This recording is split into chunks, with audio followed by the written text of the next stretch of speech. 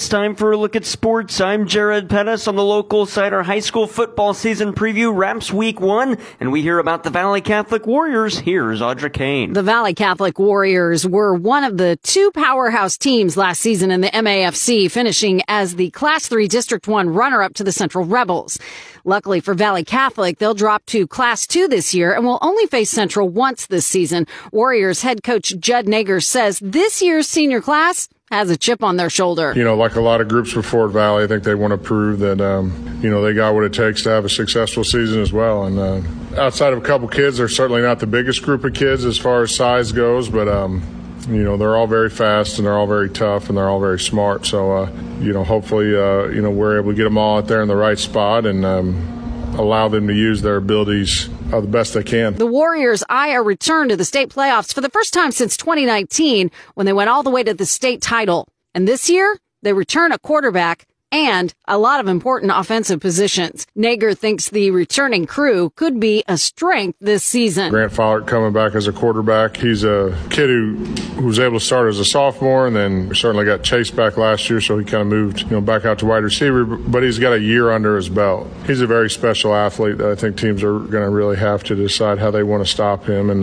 we got some other guys back on offense as well. Alex Viox had a good year, filling in. A.J. Balzer had a good year. Rylan Follett was able to start for us all year and really made some really good plays for us. We expect him to get the ball a lot more. And then certainly up front, we return Isaac Viox and Jacob Elbert and some other guys that got to play. Certainly the cupboard's not bare up front. We feel like we've got the opportunity to be as fast as we've been. One of the fastest teams, anyways, that we've had over the last 10, 12, 15 years. So I think that says a lot in itself. When asked about the long-term goal of the season, Coach Nager says his team prefers not to look that far out to not lose focus. We don't ever really look at that just because there's so many factors that you don't have control on. You don't know who's going to fall into your district. You don't know how your health is going to be throughout the season.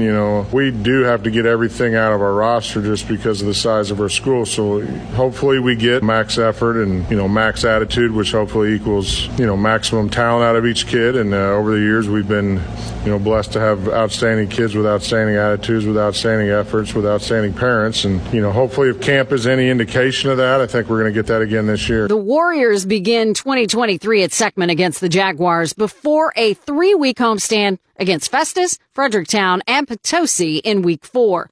After week 4, Valley is on the road for 4 straight at St. Vincent for week 5. Then we get a rematch of the Class 3 District 1 championship game in the 6th week of the season as the Warriors travel to Park Hills to battle their conference foe, the Central Rebels. Week 7 gives fans the old settlement rivalry match when the St. Genevieve Dragons play host to the Warriors, and the long road trip ends at Vianney on October 13th. Valley Catholic ends the season at home on October 20th against Kennett, 35 days after the last home game in week 4 against the Trojans. I'm Audra Kane for KFMO. Audra, thanks. Other local news, Mineral Area College baseball and pitcher Carter Reese signs a professional contract with the Los Angeles Angels organization. In 2 seasons with Mac as a relief pitcher, Reese struck out 49 batters in 33 2/3 innings. Again, Carter Reese signs with the Los Angeles Angels.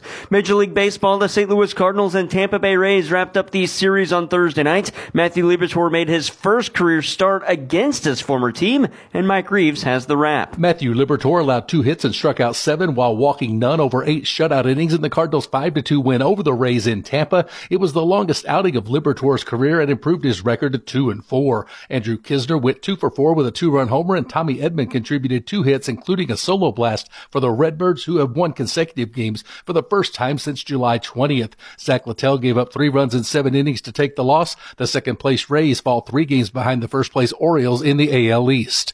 I'm Mike Reeves. Mike, thanks. Cardinal starter Matthew Liberatore, what did he learn about himself through the start? Similar to spring training, I think I showed myself that I can trust my stuff in the zone and I can go right after guys. And, just like spring training, I want to carry that into the next outing and hopefully do that for the rest of the season. Cards manager Oliver Marmol was impressed by Liberatore's start. That was a phenomenal outing. What he just did was fun to watch. Gosh darn, just filled up the zone with everything. The sinker was there. Changeup was there, used the slider. Curveball got a lot of swing and miss. Didn't have it early in the game, but was able to use it later in the game for strikes and for chase. Catcher Andrew Kisner says he had a message for the young pitcher prior to last night's start. Your stuff is elite. Just challenge these hitters. Do whatever you can. Challenge these guys. Get strike one. Go right after him. Trust your stuff. And he did that tonight. I mean, he was unhittable and mixing pitches. Can't say enough. That was outstanding. The Cardinals get their first win in over 2 weeks and head to Kansas City for a 2-game series with the Royals tonight and tomorrow. Coverage tonight on B104.3 begins with the Amarin Total Access Show at 6:15. First pitch at 7:10. The Kansas City Chiefs and the NFL are in New Orleans for the first week of the preseason. You can hear the game in its entirety on AM 1240 KFMO this Sunday. Pre-game coverage begins at 11 a.m., kickoff at high noon. And the NASCAR Cup Series goes road course racing at Indianapolis Motor Speedway this Sunday. The Verizon 200 at the Brickyard starts at 1:30. The Cup Series is back on our airwaves next weekend at Watkins Glen International. NCAA football, the Missouri Tigers begin their season Thursday, August 31st at home. Tiger safety Dalen Carnell, how does he think his role is going to change this year? The role has increased. I know last year I was used a lot, passing situations. He had me in coverage a lot.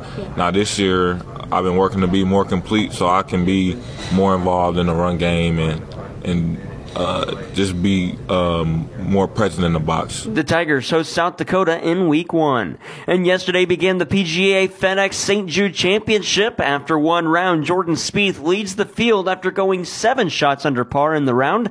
Does Spieth feel making a few longer putts for par meant more on day one than making putts for birdie? I don't want to feel, like I have to make the par putts and then you don't on the birdie. Like, I want them to all feel the same. They all felt like, I'm going to do what I can. I'm going to pick my line and speed and put the stroke, and I'm going to do everything. I'm going to do everything in my power, and if it goes in, great. If it doesn't, so be it. Round 2 of the FedEx St. Jude Championship from Memphis is today. That's sports. I'm Jared Pettis.